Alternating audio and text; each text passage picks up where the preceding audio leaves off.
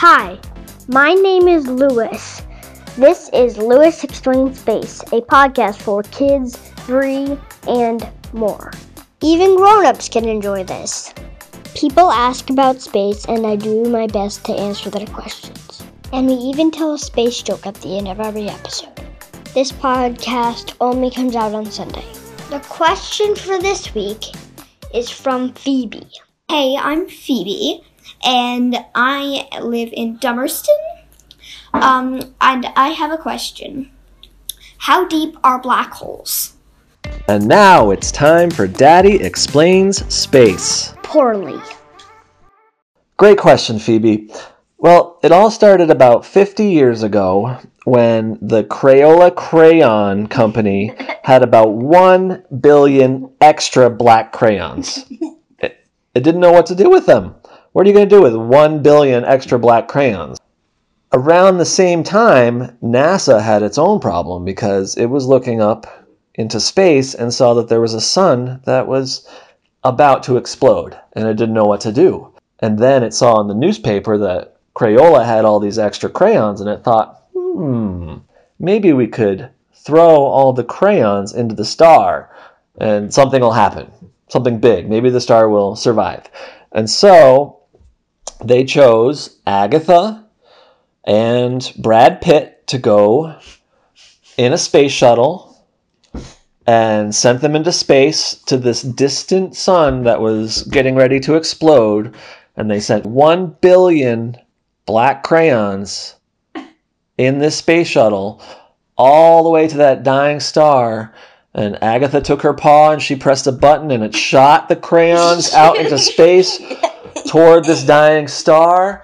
And the star was dying, but it was still pretty hot. And so all of the 1 billion black crayons melted into this black blob.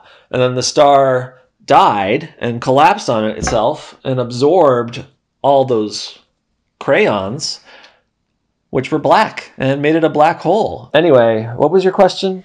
Right, how deep is a black hole? So really, the only way to know how deep a black hole is if you bought 1 billion black crayons from Crayola and melted them, and then poured them into a container and measured how deep that container was, and then you'd get your answer. So great question. Interesting bit of history. I hope you enjoyed it. Thanks. Bye. No, Daddy, that's not the right answer. I think that somebody else should answer that, like me. And now it's time for Lewis Explains Space. Correctly. When a giant star runs out of energy, its gravity makes it implode. That means it collapses into itself. A giant star squashes itself, getting smaller and smaller every second. Eventually, all of its matter gets squished into a very, very small space with a lot of gravity. This is a black hole. It's called a black hole because gravity pulls so much and not even light can escape it. Even though we can't see them, we know they're there because we can use computers and telescopes. See objects like stars and gas orbiting around them. Most galaxies have black holes in the middle of them. The supermassive black hole in the middle of our galaxy is called Sagittarius A. Supermassive black holes are 1 million times heavier than our sun. That's 1,000,000,000,000. The gravity of a black hole is so strong it slows down time around it. Don't go near a black hole because it'll stretch you as thin as a noodle. And that is not a good thing. The part of a black hole where light can escape from is called an event horizon. Event horizons are super, super cool. If you stand outside of a black hole and threw a basketball into the black hole, it would look like it took forever for the basketball to get into the black hole. Once the basketball reaches the black hole, it'll get stretched as thin as a noodle. But from the outside, it would look like the basketball was stuck in the event horizon and taken forever to reach the center, because time slows down in a black hole. So the question of how deep is a black hole is tricky. We call it a hole, but it's really like a sphere or a ball. It's only really as deep as the distance from the event horizon to the center of the ball. And that can vary depending on the size of the black hole. And now it's time for Mommy Explains Space. Kind of. Okay, so this is what I understand. Black hole is created from a collapsed star.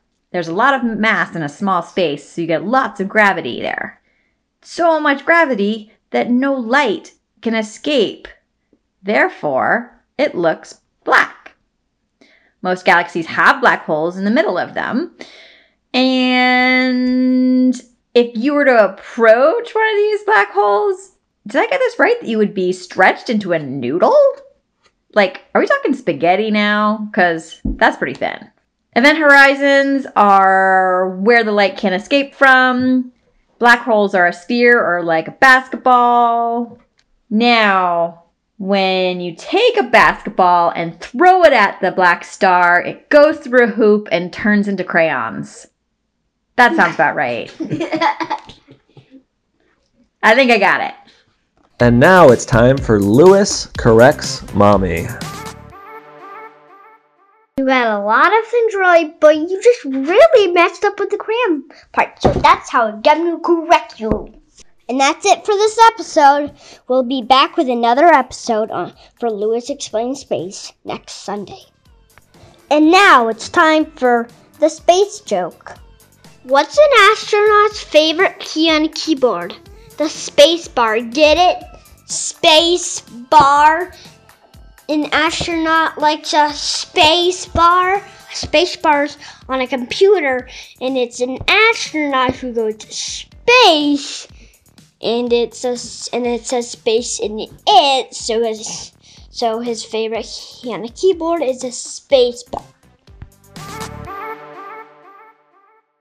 And you should say like a Google bag glig. Google. That's not a word. You want to onomatopoeia? Onomatopoeia? Yeah. That's a word. What does that mean? Oh, it's in the book. It's Google.